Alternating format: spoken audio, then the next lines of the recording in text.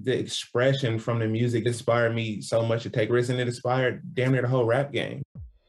Hello again, I'm Adam Unz. You may know me as the host of The Opus, and now I'm bringing my own show, The Spark Parade, to the Consequence Podcast Network. I speak with artists and creatives about the cultural artifacts that spark their personal interest and creativity, whether it's music, books, movies, video games, or any other kind of art. I've never spoke about it in this amount of detail. I'm suddenly going, oh my God, I'm blowing my own mind here, Christ.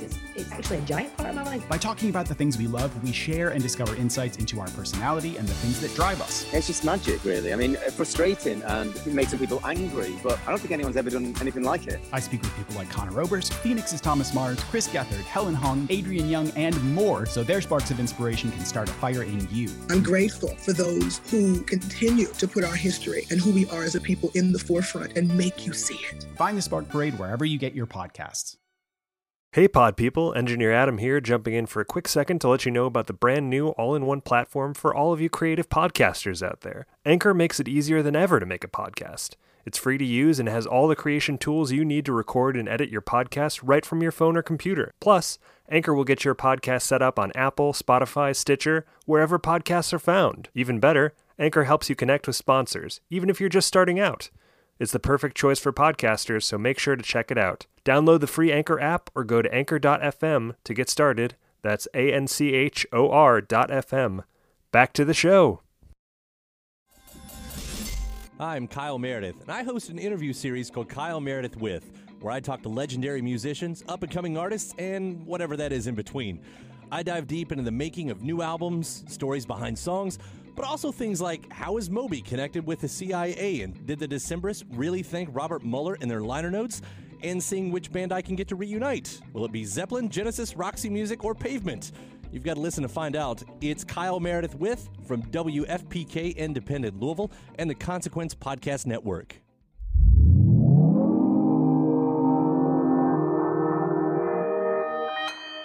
Consequence Podcast Network.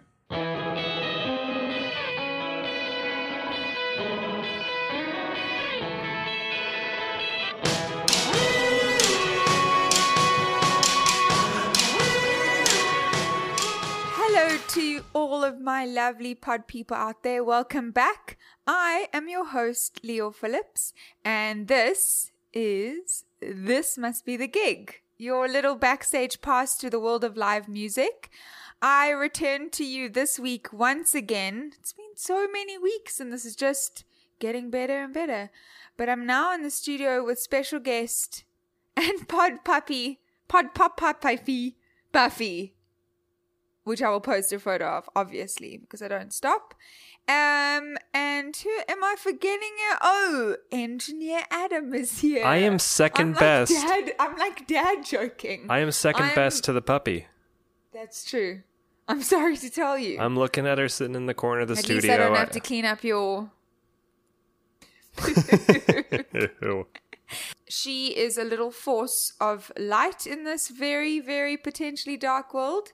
And anybody who wants a private message from Buffy, just let me know. Speaking of private messages also, if you want to get a shout out on the show, I've devised this perfect little way to have it done. Do you want to hear it? Uh-huh. Leave us a 5-star rating. Tell us what your first concert was. Fun anecdote if you got one. First ever concert, even if it's embarrassing. Doesn't matter. We want to know. Or if it's cool, tell us. And we will read it on next week's episode. Woohoo! We're going to start, let's say, at least one per episode from now on. Well, we have enough. We've had the most amazing listeners message us. And I know that, like, all the podcasts that we listen to and that we love, we hear them saying that and we're like, yeah, you know, how can you love a stranger? But, you know, I really appreciate you listening. And there's something amazing about how each episode brings such a different crowd of people. Exactly. And then they all stick around and they get to know and learn things that they didn't know they would like. Review us. Rate and review us. So this week, let's get to this week. We've got Bonafide Metal Hero, the man behind the kit for Grammy Award winners, Mastodon. That is right. We have an incredible chat with the one and only Brann Dailor. What an amazing guy. I've been a big Mastodon fan personally. Oh, you have? Since high school. One of my best friends since childhood, JP Caterbeck. Shout out JP. You're the first one to get a shout out. Insisted I needed to listen to Leviathan, which had just been released, and I've been hooked ever since. You mean the pummeling record loosely based on Moby Dick? Yeah, that one. Oh, they really never do anything small or easy, do they? And really, last year's Emperor of Sand, the record that netted the group the Grammy for Best Metal Performance for opener Sultan's Curse. That's even more proof of that. Totally. And it was really amazing to actually just speak to someone with such a clear view of the industry as well. Yeah, and this is not just a chat about modern day Mastodon, though. No, not at all. We actually discuss the very origins, and he goes into seeing his mom play in cover bands and listening to Beethoven as a child, through to playing metal in the early 90s, and his status in the exclusive club, which I created, of drummer vocalists. If you have any requests as well for things for us to discuss, I think we should reach out. Have a dream interview you want to hear? Because we've gotten a lot of requests every week, but I'd love to hear why, to be honest. Don't just slap out a name. Slap on some info. Slip, slap, slop. This is not a sunscreen episode. Slip, slap, slop. Did you have that at school? We did not have that. Oh, that was our slogan for sunscreen. It sounds in South like Africa. Something that's much more important in South Africa. Oh no, wait. Slip. Wait, what was slip? Slip on a top, I think, to cover you from the African sun. Yeah. Slap on sunscreen and slop on sunscreen. Oh no, I'm embarrassed. In Chicago, we also had slip, slap, slop. Slip when you slip on the ice in the snow. Slap when you slap your friend for being a goofball. And slop is Sloppy Joes. Yes. That's all America is, really. Ice, goofballs, and sloppy Joes. And that's not a euphemism for your next door neighbor. Hey, that's Chicago, baby. Chicago. Anyway, it's a really great chat. I know I say that every week, but it's wonderful. Each person has such beautifully thoughtful stories. And enjoy. This is us. And we're getting heavy. Enjoy.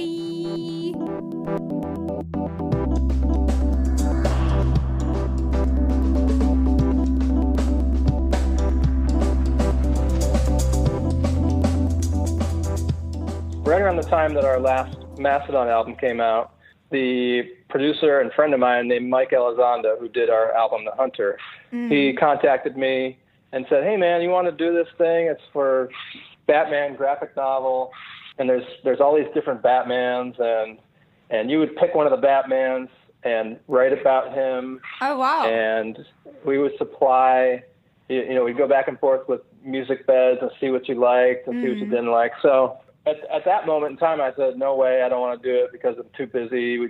I'm doing tons of press for the new record, and we're about to go on tour and getting ready for that and all that stuff. So I didn't really think about it for a while. And then about 3 or 4 months later, I figured that opportunity had flown away.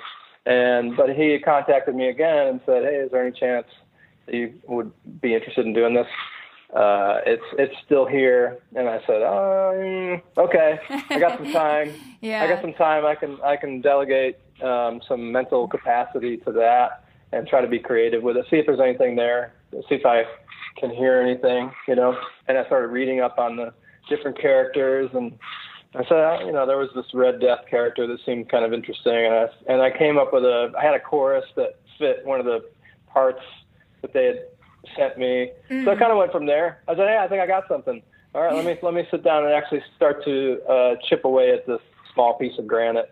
And so I came up with some lyrics and some vocal melodies, and we released it. I think it came out pretty cool, but I think it's a little misleading calling it like my debut into the solo foray. Yes. Foray. Yeah, it's probably something I wouldn't mind doing. I have a lot of ideas, for music that wouldn't really fit with Mastodon too well, but I don't think it would necessarily sound like this, I don't think it would be a heavy thing. if I were to do something. It'd be maybe a little stranger. Yeah. So I don't know that I would come out and label this as being like, this is me 100%. This is all me. I feel like it's not really fully represented. It doesn't fully represent what I would consider to be like a solo me thing. Yeah, no, that totally makes sense. I think it's just an easier way to say that it's the project that you did, separate to the band perhaps. But it is really exciting, I think, to also just have an idea about the music that wouldn't necessarily fit with the style of Mastodon. And I know especially, I know Brent gave an interview, I think it was a couple of weeks ago, I remember reading, and he said that the band would love to do something like a country album. He would like to do a country album and have Mastodon be the vehicle for that. Oh, so right. Okay. So I don't know. You know what I mean? I don't really have any desire to do a country album personally. Okay. It's not my favorite kind of music. I do like some of the old style of country, and it'd be something that I would consider possibly. I'd have to hear the music first, and if I dug it, if I felt really passionate about it. But what really got me excited about being in Mastodon was the mixture of styles and the different that lended itself to this heavy thing that we were doing. It was really intense and had a lot of crazy.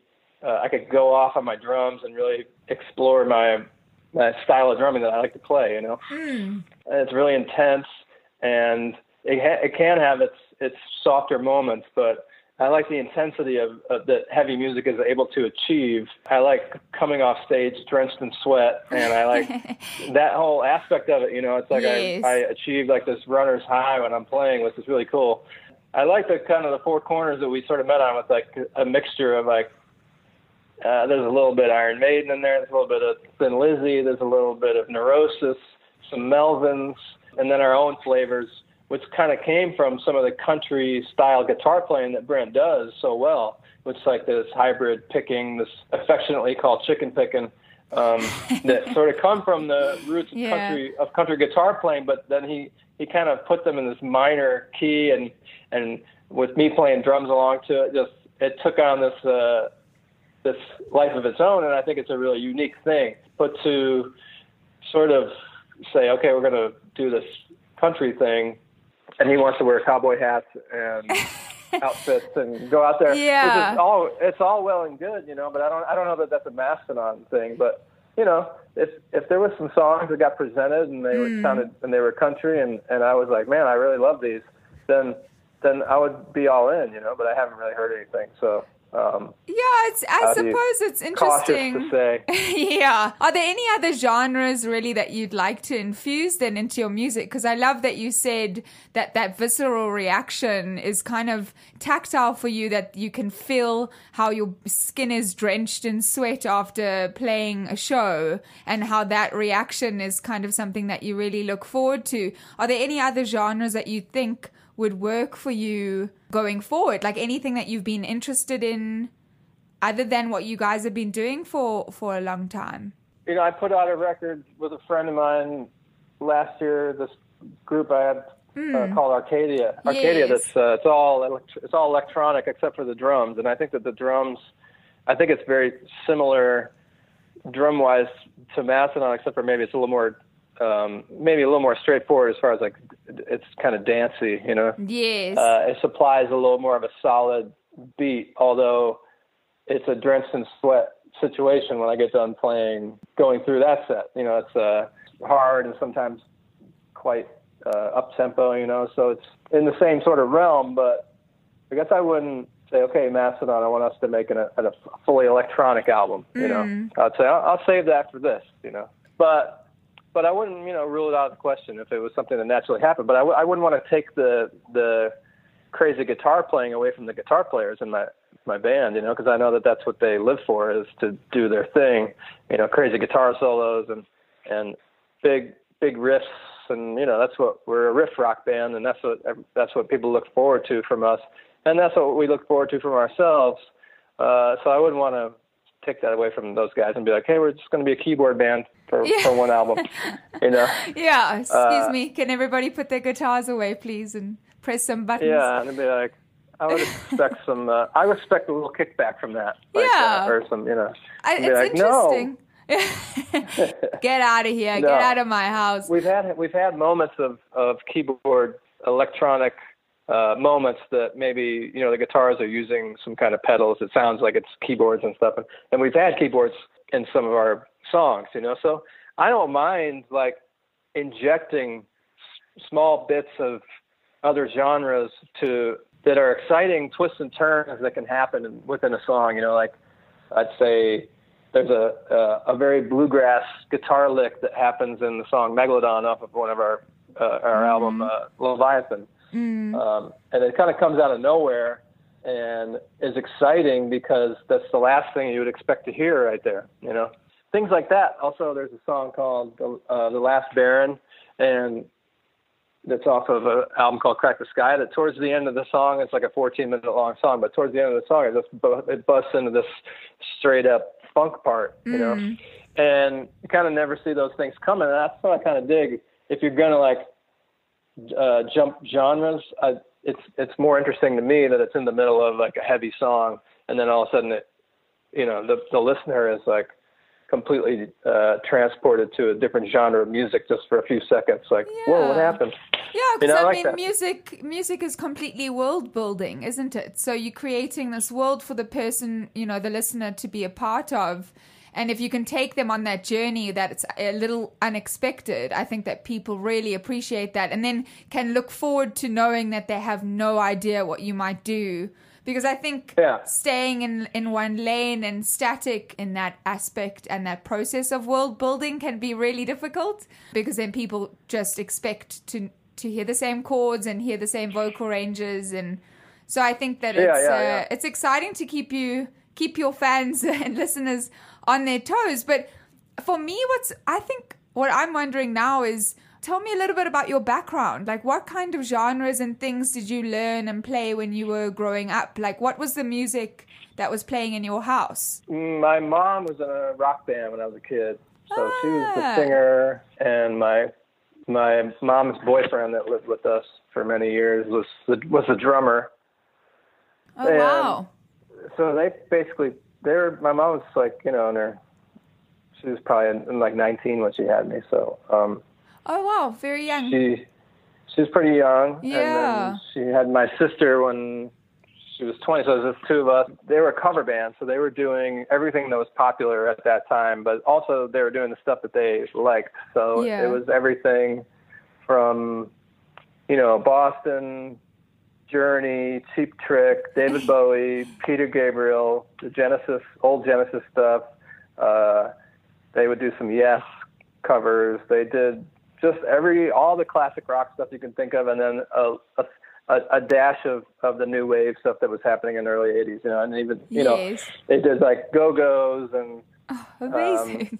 Pat Benatar and you name it. They had to play, when they would play, it was like a 4-hour ordeal. So they had a ton of songs. They'd play Rush covers, Judas Priest, Black Sabbath, just name a few. And I think I was really attracted to the Black Sabbath, Judas Priest stuff. I that's what I was getting into, when I was fairly young. I think before that, the first song I can remember that I really liked that I wanted to hear over and over again is it called Come Together by the Beatles. Mm-hmm. So I just thought there were some interesting sounds happening there. And I distinctly remember wanting my dad to like play that over and over again. Also, I was really into Beethoven when I was a little kid. I was really like infatuated with Beethoven. Oh, wow. My dad used to put like the Ninth and the Fifth Symphonies on my headphones for me when I was like a baby. And then when I turned about 3 or 4 and I learned how to say Beethoven, I basically wanted everything to be Beethoven. We would go to like get some food somewhere or go get like ice cream, and I would order a Beethoven sundae. And the guy would say, we don't have that.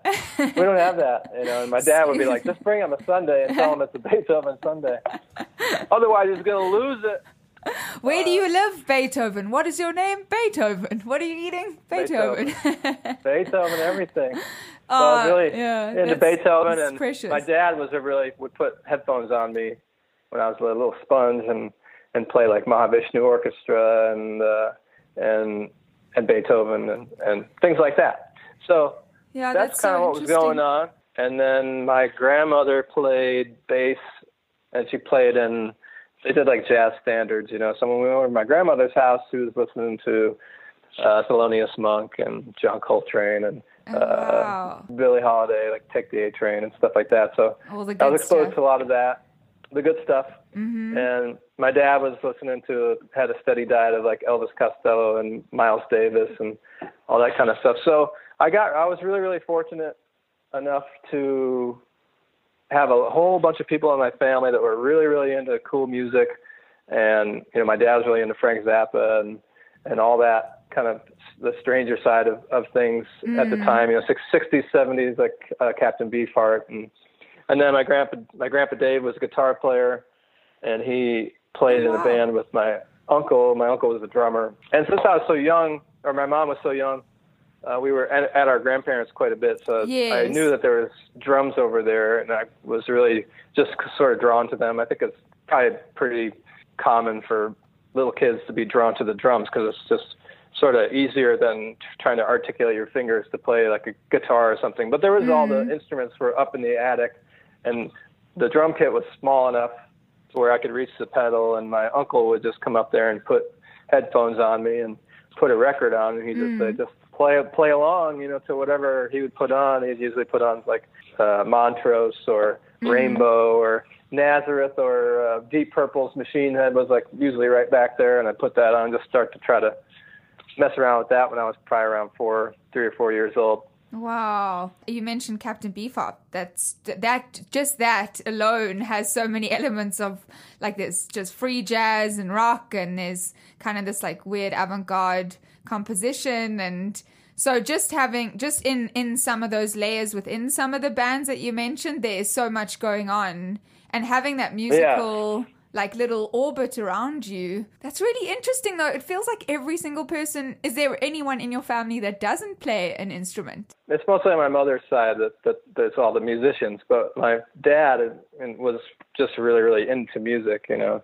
So, you know, it's lots of music. So they were definitely, it was really a question of what instrument are you going to play, not like, are you going to play music? Was your mom's band the first concert that you ever saw? Or did you did your dad take you to another concert? My mom's concert for sure. Like we would go to the bar with her and sleep underneath the pinball machine, you know. Oh, wow. Okay. There's some video of one of her shows when I guess I'm maybe 5 and my sister's 4. And we're just right in the front, just jumping up and down. That's our mom up there, you know. So it's like, wow. Just, but that's pretty normal. It's pretty normal for her to be on stage and singing, and you know. And we'd always go in the basement and watch her, and you know, give her our requests. Can you remember a song that you loved it when she covered it? I remember requesting. It was a Police song, and it was a do do do, a da da da is all I have to say. But we changed it to a goo goo goo, a ga ga ga, and made it like a baby song. It's weird, but we were closer to babies than we were to adults, so it made sense of it. The goo goo goo ga ga ga thing but it's made a lot of sense. So. I like how like your whole world changed according to like the music that you loved, like Beethoven Sundays and Goo Goo Police songs and things like that. I think that it's really important, but it is expanding, right? Like for a kid to be around that, it's obviously rare, and you hear those stories, and it's kind of wonderful to hear how that world is so incredible for a young child. And I can imagine for your mom as well to have her kids there watching her. I'm not sure if you have kids now, but you know, that feeling of having that family support there is just also quite rare, you know. It's a really beautiful thing. I feel pretty lucky to have you know, grown up in this super musical family, and everybody was more than supportive of I think I was sort of floundering around for a little bit, but I was always playing music, but I was playing in some pretty weird heavy bands, so it was kind of like, okay, we'll see what happens, you know, but we'll see where he goes with this. Yeah, wasn't your first band, was that one called? Was that Evisceration, or were you in a band before that? I was in a band called Evisceration, but I was just sort of passing the time with that. I didn't really feel. I just wanted to be in a band, and that was what a couple of friends of mine wanted to do. They wanted to play like kind of straight up death metal, But I really didn't feel totally at home doing that. I felt like I needed something more. And then I met this guitar player named Eric Burke, and he was just a guitar wizard and really had a super unique style.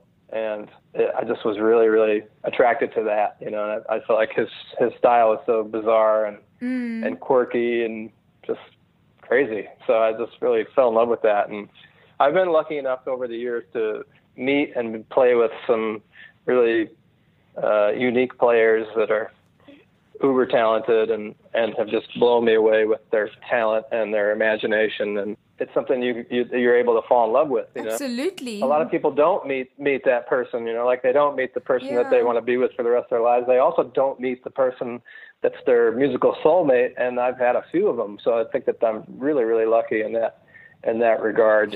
So where it's like, man, where this person is, where does this well of imagination and beauty and their playing, where does it come from?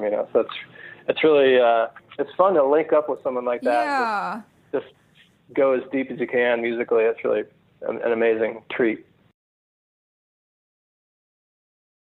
Yeah, I mean, you guys just toured with both Primus and Dinosaur Jr. Well, we got the Dinosaur Juniors coming up. So that's still coming up. So, I mean, those bands, both just naming those bands. I mean, I spoke to Les about like his entire discography, and he's just the most wonderful human being, and how you speak about like the operative word being imagination, and same with Dinosaur Jr. as well. But they're also bands that kind of never stop playing on the road.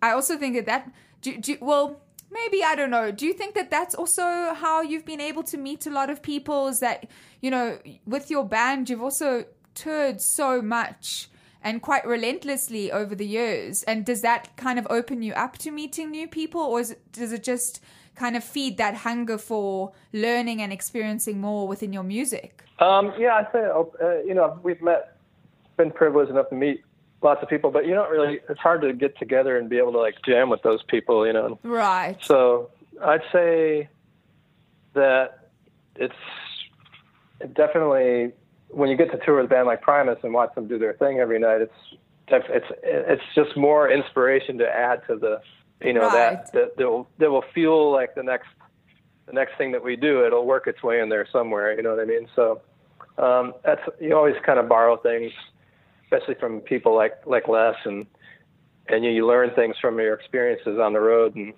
we've, like you said, just been touring pretty much nonstop for almost 20 years. Every time we're on tour, and we're on tour with some bands that are uber creative and have some kind of musical genius in the band, it's hard not to have that.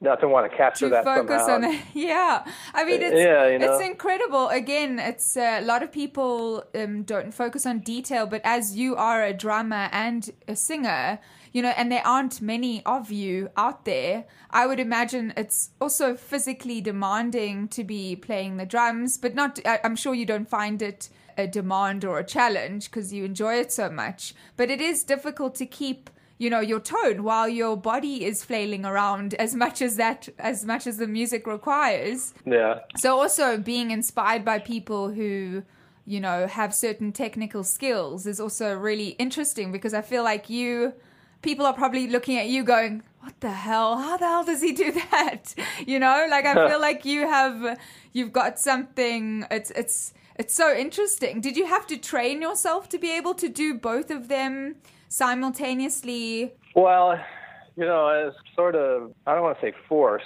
but like the guys in the band were like any lyrics that I would write, I would come up with ideas. We always welcome all ideas into our band, because that's what it takes, all of us to make our band do its thing. And it's more interesting when everybody collaborates together and, all that. But I would go in the vocal booth and sing whatever ideas I had. But in the past, our music was a little too was too heavy for my voice, and I don't, it just didn't work at all, But by the time we hit Crack the Sky, things had sort of softened a bit, and we just started experimenting a little more with some more mellow tones, and we just tried to gear it more towards a prog rockier sound, and so then my voice did start to fit, and I'd go in there and sing my little vocal patterns, and there was just this one thing for the song Oblivion, that's the first song off Crack the Sky.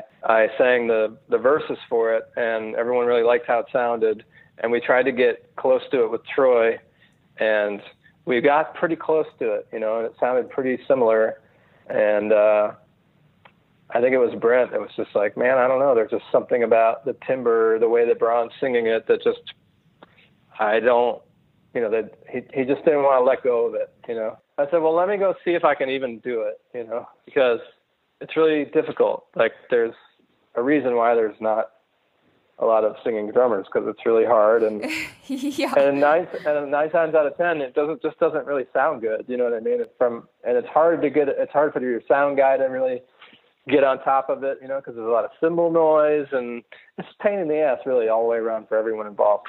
But yeah, I started doing it, and sort of half reluctantly, but I didn't mind the way it sounded. I didn't like completely cringe when I heard the sound of my own voice, which I guess is a good sign. But it's gotten a lot easier over time, and right now I feel the most comfortable with it. But I've been doing it for quite a while, and it's taken me a while to get comfy cozy with it.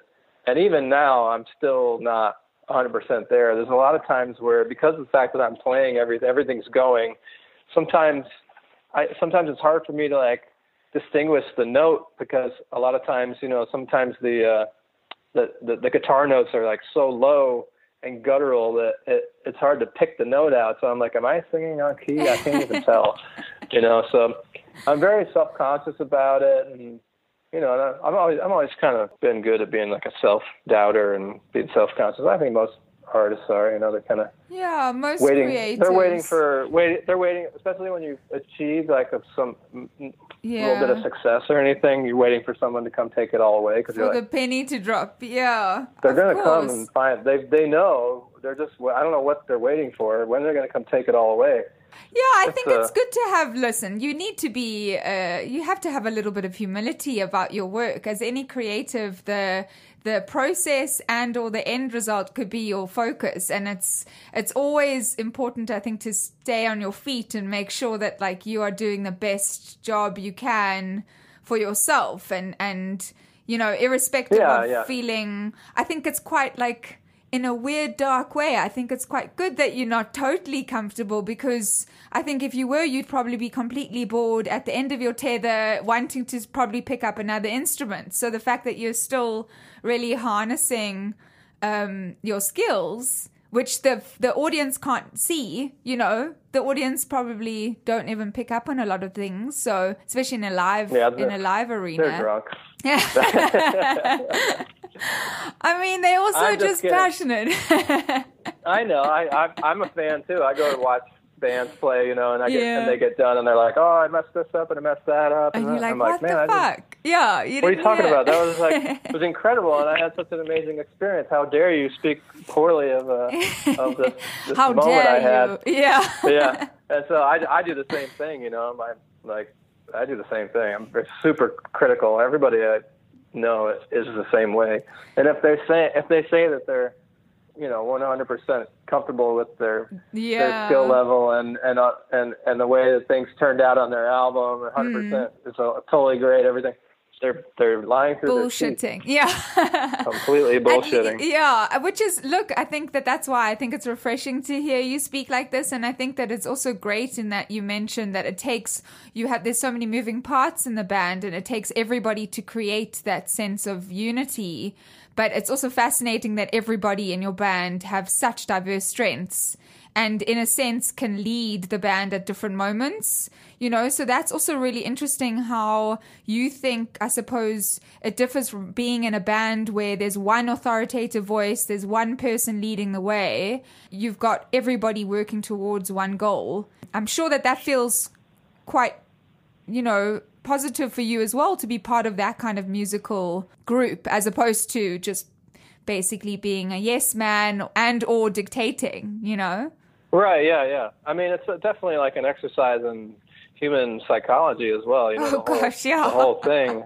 Like the way the four of us are able to balance it and not really let male ego get in the way, which is the male ego is awful and cause for so much horribleness throughout the world. So the way that we're able to govern each other and remain friends and love and respect each other for our talents and for our musical offerings to the group and desire those offerings instead of, I want to take over and, it needs to be my way or I don't, because I mean, we're all control freaks to a certain degree and we're all, but you have to let things go, and you have to let things go for the hope that the thing that's going to be shown to you by your friend, you trust that something amazing is coming your way. You know what I mean? Or of course, or you have to be able to say to yourself, maybe I'm not hearing it the way that he's passionate about it. Yeah. So we're gonna let this thing breathe. But I tell you what, if I'm not feeling it in a few weeks, I'm gonna put the kibosh on it.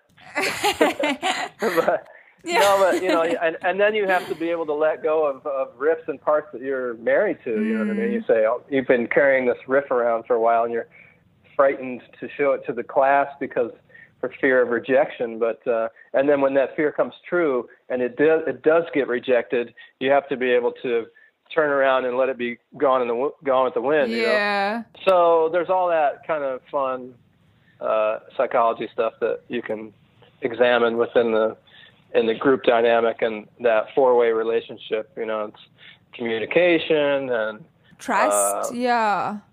Trust. And are we not speaking up enough? Are we not communicating enough? And, just all the different ways that relationships work. It's interesting. They say kill your darlings. They say that in writing and editing, they say you can't, because sometimes words, just like lyrics, just like riffs, they stick because you're passionate about something that moves you in a way that is, it's innate. You can't really explain it or verbalize it. So when you're bringing that into a creative group, I find it just fascinating. And then people also don't realize you're adding on the stress and pressure of touring and how things can go wrong when that happens, and right, of course. Yeah. So it's really amazing that you have such a positive and good relationship with each other. How do you really then tackle, because I know you've been touring for so long now, but you also change as a human being. So how have you been able to make sure that you are, getting your ideas out there whilst maybe being completely sleep deprived and or very very sore from playing and exhausted? So how do you navigate that balance? Well, I feel like you need to save, we don't get in a room and write together unless have had some downtime. Okay. And are sort of rejuvenated as people, we're back to a full tank, and we can concentrate on writing. Riffs come whenever they want, which is great, and ideas come whenever they want. So write them down or play them and put them to the side, and we'll deal with them when we're level-headed, right. Because tour is no place to sit and start writing, because you're just spent every day pretty much. It's maybe the first week you're feeling good, and you're feeling good, it's fine, but you're not really for us anyways, we're not in a place where we can sit and deal with each other in that capacity. Or even have the capacity in the first place. You need that space to fill it. Yeah. You don't feel good. You don't feel good enough to sit in a room and write, especially when you have to play a show later. You kind of really want to save up any energy that you have for that show. That's what you're concentrated on, is the show later on. Yeah. Is there a favorite, not favorite, but maybe thinking now, your most memorable and craziest live show that you've played, whether it's with this band or your other projects? There's been so many incredible shows, otherwise probably wouldn't still be out there. Yeah, of course. It's what keeps us away from our creature comforts at home, our families and so almost every show that we have is pretty wonderful, even if there's only a couple people there, it doesn't really matter, sometimes the best performances of a song could just be in the practice space, where you got the greatest feeling from that song because it was brand new and it was the first time that it came to fruition. You experienced something new and exciting, and we knew that we were kind of moving the needle a little bit for ourselves, and having that awesome experience in the room just with the four of us, never to be had again. I could never quite reach that plateau again as far as like the performance of that particular, even just a part. Yeah. Like one riff that made it into a song for a blip had such a wonderful time with it when it was first conceived that I'll never feel that again for that riff, but I know that it was there at one point, so that's why we pursue it. But as far as like shows are concerned, I say one that sticks out would be the first time we ever opened for Metallica was in Portugal. Oh, wow. And I just was kind of concerned, not concerned, but thinking, I wonder how the crowd is going to react to us because they're here to see Metallica. But man, we went out and hit our first note and they were just jumped up and down for the entire show from start to finish. And we were like, wow. We could do this. Really, hey, look at that. They like it. They really like us. They like us. But where was it? Was it in Lisbon, in Portugal? Or? Yeah, it was in Lisbon. Oh, wonderful. And it was in 2006 or 2007, somewhere in there. That's mad. It sticks out. Yeah, I think I love those moments, and I like that you acknowledged also that it could potentially be even when you're in a practice space, and how those moments are so fleeting that you have to kind of hold on to them. But I suppose that happens. Like, do you even have a favorite live show or live band that you love watching? Or is it just, do you get to watch a lot of shows and stuff when you're on tour? Well, yeah, I would say we were going on before Primus this last couple months. And so I watched Primus every single night, Man, and I would go out. That's amazing. Go out to the lawn area and just chill and watch Primus, and it was really awesome. But I'd say probably one of the most moving experiences I've had watching a band play would be Neurosis. When I was probably 22 or 23, I was in this band called Today's the Day, and we did a European tour with Neurosis. We did a bunch of U.S. touring with them as well, but in Europe, they just really started to get to me. I would go out and watch them play every night, and I don't know, it was just another level of emotion was being achieved. And it sort of reminded me of some classical music. It reminded me of the power of like a piece of music like Mozart's Requiem or Handel's Messiah, something like that. Where it just, I don't know, it went to this other place, emotionally that few pieces of music have been able to get to for me personally, Yeah, Jason's an amazing drummer as well from Neurosis. Yeah. Oh my gosh, But just the way that their unit works together to create this movement, and you're just like, I don't know. For me, it was everything, It's like I guess my religion would be music, Yeah, where it's completely moving, and I like that you linked it also to classical, because there is that movement and fluidity in music that just can hit in a spot that you can't really describe. So that really makes so much sense. Yeah, like the Moonlight Sonata or something like that. And the way that the classical music just, I don't know, it's before they found that formula for pop music, And I don't know, there's just something about it that's a little more natural and without the taming of formula. You know, I'm sure that they did have their own formula that certain players sort of stuck to, but I don't think it was necessarily so monetarily based. You know, right? Well, I mean, where it was like a lot of people found out, oh, we can make money doing this. Now I know a lot of pieces were commissioned for the Catholic Church and things like that. And obviously Handel's Messiah, something I cited, was commissioned. But I think that they were maybe let to do their own thing, so to speak, and people maybe had a little bit of a longer attention span. I don't know.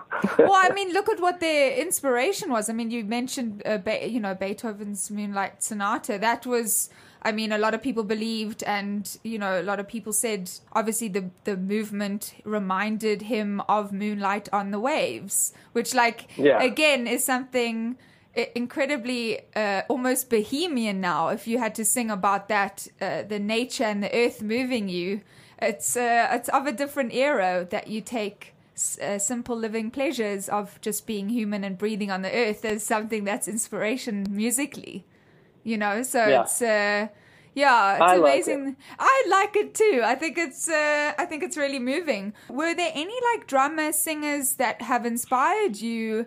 Because seeing as though you didn't plan to do it and it wasn't something premeditated at all, over the years have you kind of wanted to find, I don't want to say more people like you, but have you noticed that the drummers like a support group? Well, yeah. Basically, I'm asking: is there a drummer and singer support group, and should you start one? Yeah. No, but is there anybody?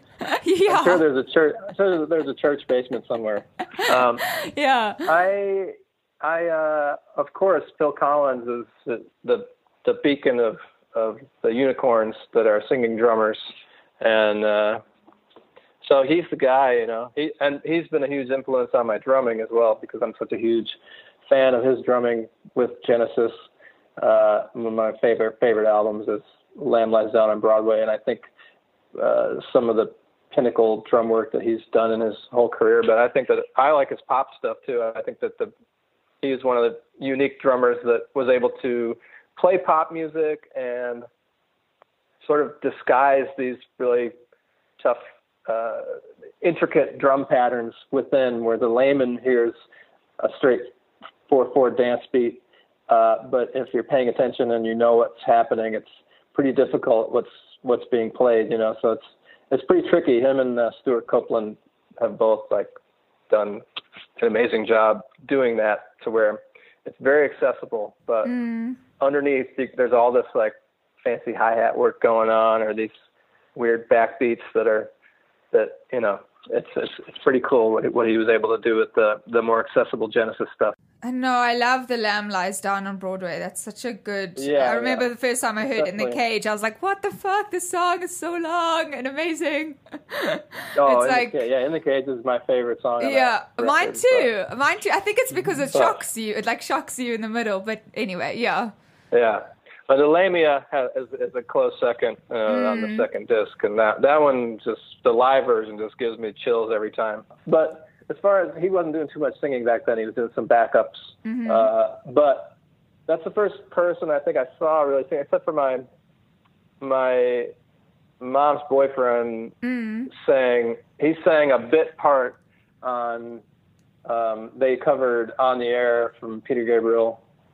And he did the middle. There's like a middle section that he sang, and I was like, "Oh, you can sing and play the drums. That's crazy." It doesn't seem like you should be able to do that. Yeah. No, it doesn't though. It kind of defies all, because visually also it's because the position of the drummer is usually at the back of the stage as well, or at least in the middle between the band members. Your brain and your mind kind of, from all the years of seeing that pop setup, your brain's like, what is happening? And then also because I don't like what's happening. I don't like it. Yeah. Well, it's more how is it? Where the fuck are they coming from? Yeah. And then you look back, you see the drummer singing. Oh, God. That goddamn drummer. Can we go now? I just want to leave. This is bullshit.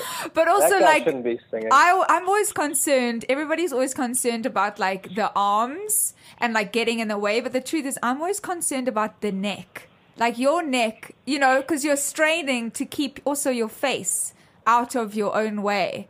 And in a good vocal like position to have your vocal range and your vocal cords, you know, all lifted and you're breathing good. So I always wonder about the neck. Other people focus on other things. I'm concerned. I'm concerned about your neck. Is what I'm saying? No, my neck's fine. I haven't had any issues. What hurts the most? What part of your body? Yeah. What's in pain? Yeah, what's in pain the most? I don't know. When fatigue sets in, it's probably arms, you know, are the most like that feel some kind of pain. But really, at this point, I'm pretty well seasoned, and I don't really feel any pain. From the show. Yeah, I feel exhausted when we're doing, because we really don't talk to the audience really. You know, like a couple times a set. You know, we might say, "Hey, how's it going?" And then right into the next song. So we sort of Ramones it all the way through, you know, because people got things to do, and we just want to play as much music as we can. So we just all the way through. It's like, you know, 20-something songs in an hour and a half, and and so it's a lot, you know. It's like it's really a mad dash. You know, I had a doctor come out and hook up this thing to my arm to do like a calorie count and just see like what I was doing, how many calories I was burning in an hour and 20-minute set, and it was somewhere in the 800 to 900 calories, and oh my god! Basically, it said it was like a sprint from start to finish, about 8 miles, and just nonstop, which it feels like that, you know. And I'm just like, man, I can't really catch my breath, which I kind of like, you know. Yeah, because it's exactly how you were describing that feeling in the beginning of being just drenched in sweat. It's your body is probably so used to that feeling now that again it's like an addiction, you know, in a good way, that your body is kind of set to that level of serotonin being spiked in 2 seconds, you know, from the minute you start. But it's amazing. You also, I know that like have you recorded any other live album? Because I know that you recorded a live album here. I'm in Chicago now. I live here now. And I know that you recorded one at the Aragon, which I've become quite familiar with in the last year and a half. But what was it about that space? Because you are obviously concerned and you pay attention to, you know, what your crowd needs, what your band needs, what you need. But what was it about that space that made you decide to record the live album there? Well, basically, you know, before the tour started, we looked at the whole tour and we said, you know, the Chicago show's probably going to be one of the biggest shows of the tour. We think it was already sold out. And it's a beautiful building, you know, the space itself. So all those things taken into account, we sort of put a lot of bands don't do this with live stuff. They don't put all their eggs in the one basket there, but we did it. And we spent some money and had some people that, you know, came out and filmed the whole thing and then recorded it. And that was all that really went into that. We just knew that we had played there with Slayer. And just remarked that it's one of those venues in the States that was maybe it was popular, you know, in the 20s or so, when a lot of those venues went up the Fox theaters of the country, and that was sort of one of those that has the like the Arabian Nights theme. Yeah, like it's almost like medieval times / like a trance party, like an outdoor trance party. It's like a very strange venue, but it is amazing. That was very popular. It was very popular in the 20s to have that sort of motif on the ceiling in a lot of the big movie houses. So, like, there's one here in Atlanta called the Fox Theater, and it's like really, really beautifully ornate, and it's been all refurbished. There's one in Oakland, California, another Fox Theater that's, you know, so they have like an Arabian theme or an Egyptian theme, or they have a couple different themes going throughout. There's lots of ornate molding work throughout the venue, and lots of you know, beautiful murals that are painted everywhere. So yeah, that's why we picked it. That's awesome. I love that. And also knowing that like you have such a big fan following as well. So knowing that could also feed into your performance. I think that's a smart move as well to also make sure that you feel just as comfy. Yeah, but it's always a little nerve-wracking doing it live. Gosh, I'm sure. It just adds like, like, man, I don't want to be nervous. I don't want to feel nervous when I'm going out there. But if it's like there's no net, so to speak, like, okay, you have this one chance to make, and it's got to be great, I'm like, man, I don't like that. I don't really love that. I wish we had like a few. Can't we do like 3 shows and film them all? And yeah. Can't we do? And then pick the best show. If we were like a bigger band, we could do like 3 nights there and then film all 3 nights and then cherry pick the best versions, but that's not the case. Look, I think it's good to keep you on your toes, and especially since you're going to be starting this support group for drummers, singers. You got people to talk to. You'll have people to talk to. Yeah, I need a couple things to complain about. That's why I need yeah, exactly. support. You feel like you're not the biggest band, but come on, as a mega fan, you have to ask about Game of Thrones, because I thought that was just the most incredible thing, and I'm sure you've been asked about it to death. So I'll try and keep us on topic, but obviously acting is like such a different kind of performance. Was that ever something you would have expected yourself to get into, or was it just the timing and the project that just was so perfect for you? It was hardly acting, but I appreciate facial acting. I appreciate that. It's a pleasure. It was very much extra work, but there was a long shot. I mean, you can see. Yeah, sure. That it was sure. Yeah, we were there. Come on, you were part of the entire narrative of that episode. Right. You were no, I crucial. agree. It was mainly about me. Exactly. My character. Yes. Centered around a guy that walks pretty slow. And, yes. There you go. Anyways, it was our guitar player Brent met up with Dan Weiss and a bunch of the cast and crew of Game of Thrones. We played a festival in the UK. It was a Sonosphere festival. Mm-hmm. It was like Metallica and Alice in Chains, Motorhead, us, a bunch of bands no one's heard of. But yeah, I've never heard of what's Motor, yeah. Motortalica. Motortalica. And so we were just kind of hanging. I guess we took off after Motorhead got done, and we went back because I think we were leaving and coming back home the next day. So we just wanted to get out of there and get back to the hotel and get like 3 or 4 hours sleep before we had to get up and go to the airport and take off for home. But Brett stayed to see Metallica and just hang with some friends there, and ended up meeting those guys. They came up and wanted a photo with him, and he recognized the accent, being an American accent. Said, "Where are you guys from?" He's like, "We're from LA. What are you doing here?" "Oh, we're filming a TV show." "Oh, what TV show?" "Game of Thrones." He was like, "Get out of here." Got to be kidding me. Game of Thrones? Oh my God, it's our favorite show. Yeah. So a bunch of photos were taken, and our publicist was there, and she got the information, and we kept in contact with Daniel, and he said, "Hey man, if you guys are starting a tour in Ireland, we filmed there. We're doing this huge battle scene, and if you guys are interested, you can be extras in it if you want." And we were like, "Oh my God, yes!" So we flew out early. We went and, basically, I got stabbed in the stomach and had my throat slit about 30 to 40 times by a really nice Hungarian guy. See, acting. Told you, acting. Totally, yep, totally acting. We got to see around the digs where they film and sit on the throne and go to it was really amazing. It was really cool, and to be in makeup and then, be wildlings and really lay there while in a puddle while the King White Walker walked past us, and I was just like, wow, this is so cool.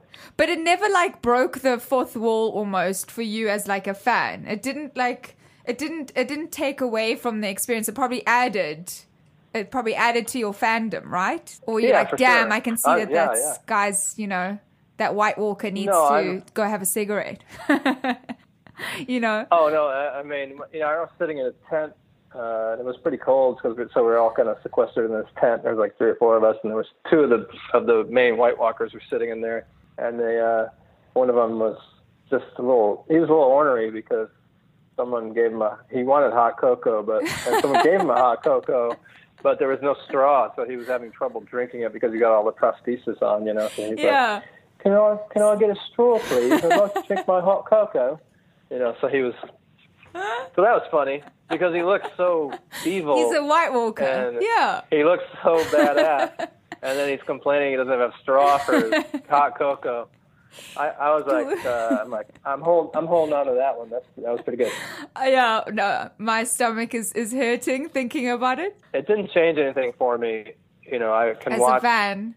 You know, I'm good at that. I can separate those things. It didn't ruin it for me. What an experience, hey. That's such an incredible thing. I mean, I know we've kind of zipped through your, you know, entire kind of touring history and a lot of different things that you've done in a short while, but I think that it's so exciting what different things can happen whilst you're on tour, you know, just little things that you can open up to. I always say thank you. Just big thanks to Mastodon. Thank you, Mastodon. Thank you, Mastodon, for all this awesomeness, this charmed life that has been, you know, it's not without much psychic payment, but it really has been marvelous and wonderful. It's just, there's no words to describe how incredible, you know, the opportunities that have been afforded due to the 4 of us guys coming together and writing and performing some songs that we love. You know what I mean? It just has really made it so life has been just really incredible, and I just love it.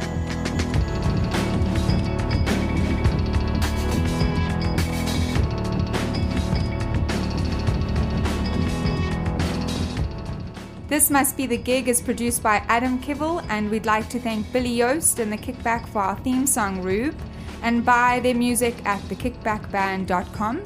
Lexi Frame for the artwork, Daniel Brater and Dean Berger for the additional sound design, and the Consequence Podcast Network, where you'll find a bunch of other amazing shows.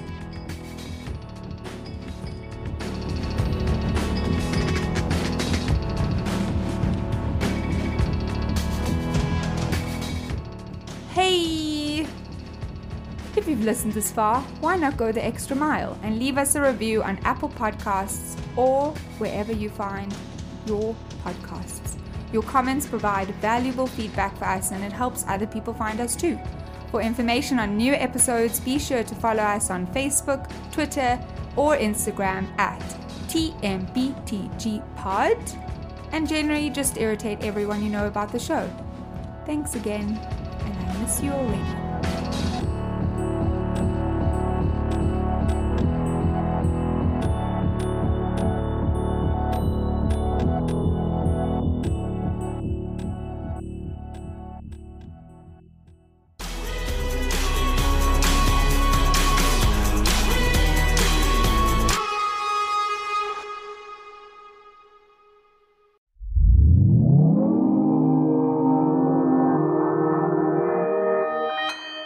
Consequence Podcast Network.